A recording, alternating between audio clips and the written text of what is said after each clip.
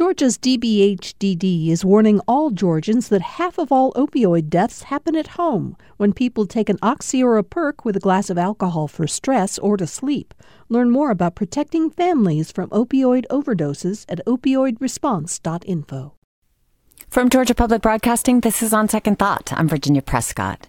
On most residentially zoned lots in many American neighborhoods, it is illegal to build anything other than a single-family home.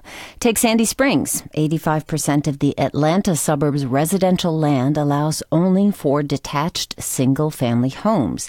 Some people want to change that, and regional leaders are passing laws to increase density.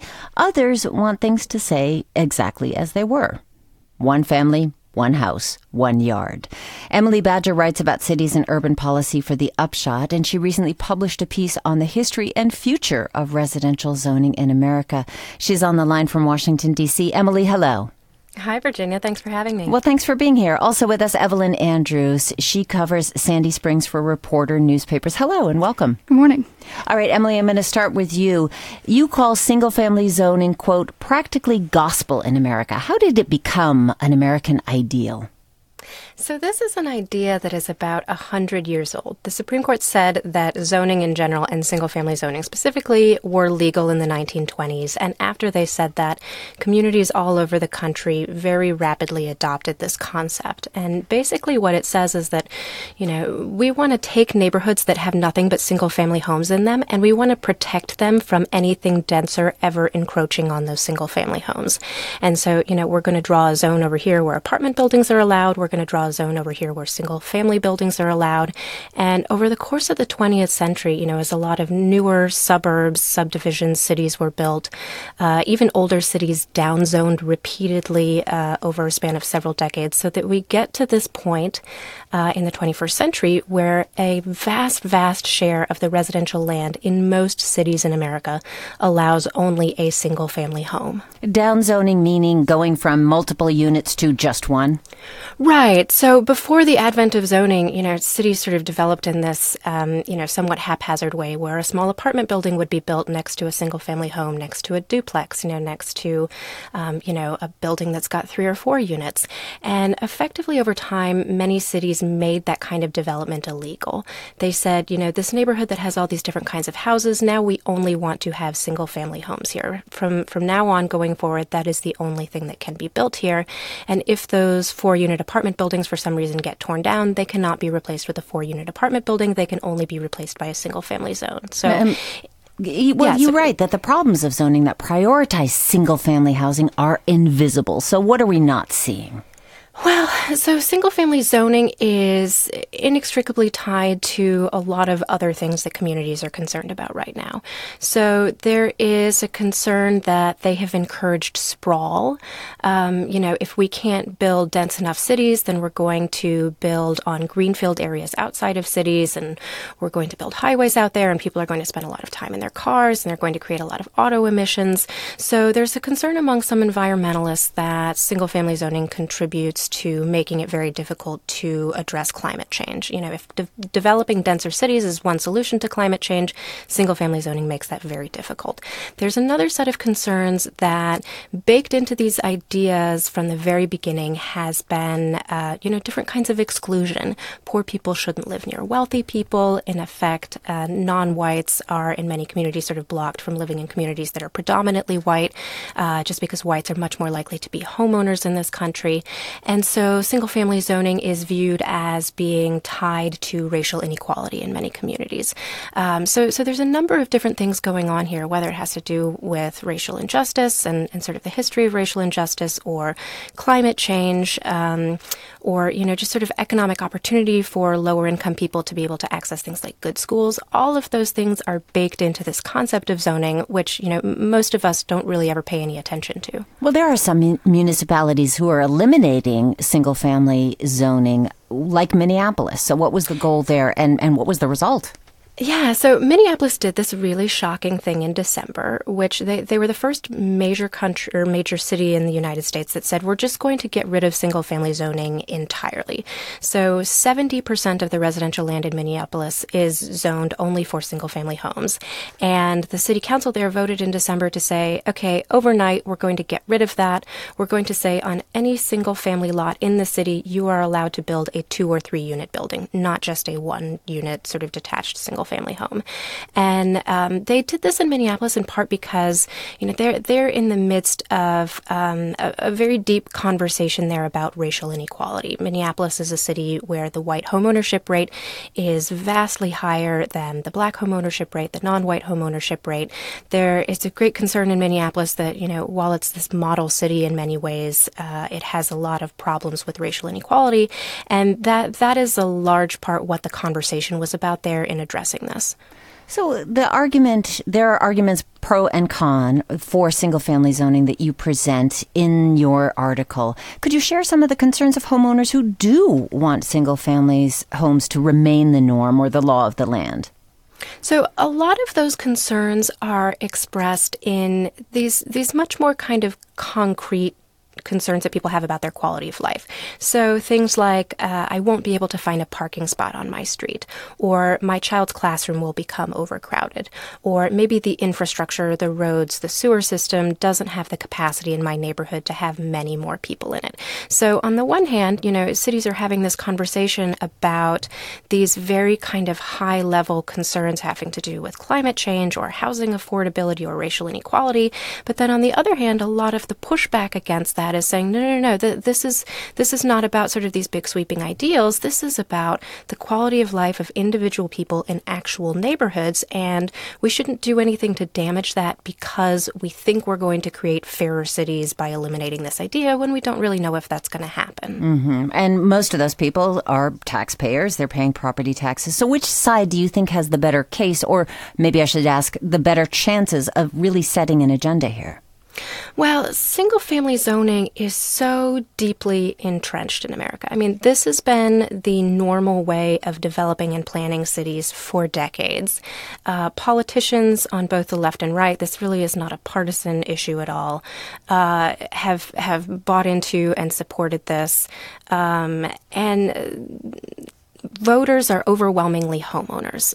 The people who would like to maintain the status quo sort of exert more power in the political process and in these debates than renters do, than people who are likely to benefit from this change. So, this is sort of a radical idea, and it's a radical idea that's pushing back against a lot of people who are not going to want to see change. So, while it's sort of remarkable that Minneapolis did this, I don't necessarily think we're going to see kind of every city across the country sweepingly get rid of these things the way they, sort of sweepingly all adopted them in the 20s and 30s. But I do think that, this is a conversation that we're hearing in more and more places. And prior to Minneapolis doing this was really sort of an unthinkable thing for a city to do. And now that one major city has done it, a lot of people are going, maybe it's not as unthinkable as we thought it was. Emily Badger there, writer for the New York Times, The Upshot blog, speaking with us about zoning. And we are going to get some perspective from a local suburb, Sandy Springs. Evelyn Andrews is with us. She covers Sandy Springs for the Reporter newspaper. Evelyn, 85% of residential land in Sandy Springs is zoned for single-family homes, but still many homeowners are concerned about zoning changes. What kind of changes has Sandy Springs seen in recent years? Well, in 2017, the city actually passed a new development code, which made roughly 67% of the city a protected neighborhood, which keeps those single-family home neighborhoods intact and protected from any development, because that's one of the city's main goals. And we have heard the same kind of things, congestion schools, transience is a quote that is often used.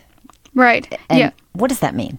So, even though they have those protected neighborhoods, there have been some mixed-use developments coming along the major corridors, which is something the city wants to encourage.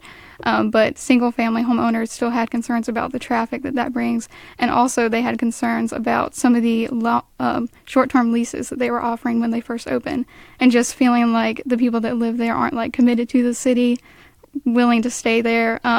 There's also an argument some people make that the reason people leave the sort of lower income affordable housing on the northern end of the city is because they are chasing lower rents after a year. That's why they're leaving after a year. It's not because they're leaving the city. They're leaving a different apartment complex to get a lower price. Yeah. Well, census data does show Sandy Springs is one of the most rapidly growing areas in the country. So do you have a sense of the direction things are heading in Sandy Springs? Can current zoning policies support that? Well, in the comprehensive plan that they passed, they're trying to grapple with being a growing city and protecting the neighborhoods, because that's one of the main reasons the city was founded in 2005 to begin with, is because of they didn't like some of the development that Fulton County was approving. So right now their plan is to concentrate that development on the major corridors and bring that downtown feel they want to have and that walkability. So that's their plan now. And although some single-family homeowners have concerns that the infrastructure can handle bringing that sudden influx of a lot of residents to one area.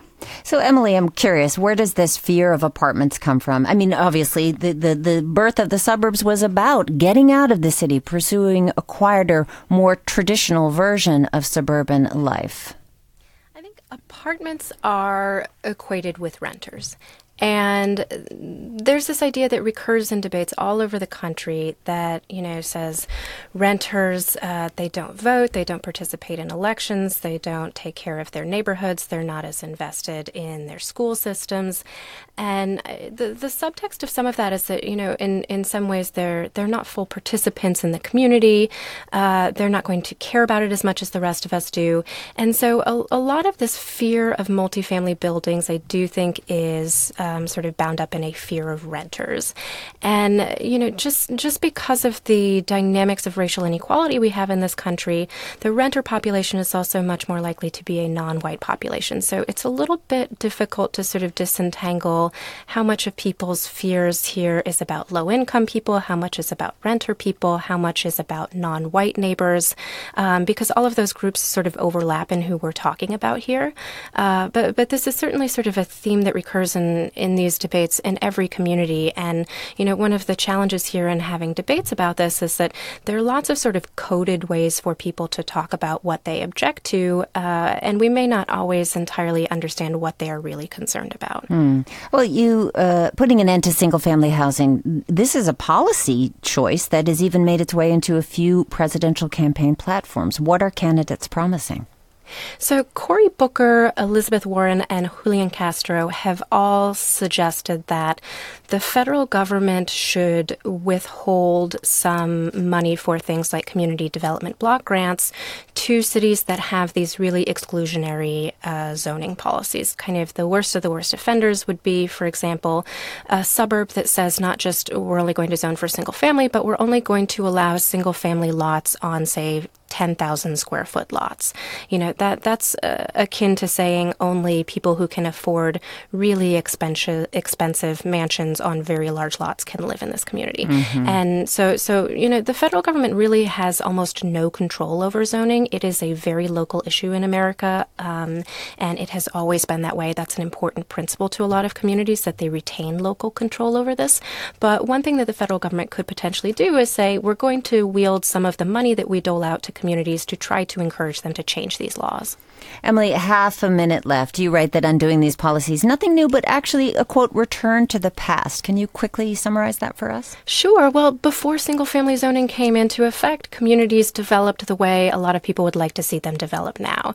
It's not that you can't have single-family homes, but that those single-family homes may be next door to a duplex, maybe next door to, a mid-rise apartment building. And in effect, if we removed single-family zoning, that's what we would probably see again. Not, a 20-story apartment building next to a single-family home, but sort of smaller mid-rise things sprinkled in among them. Emily Badger, New York Times writer for the Upshot blog. Thank you so much.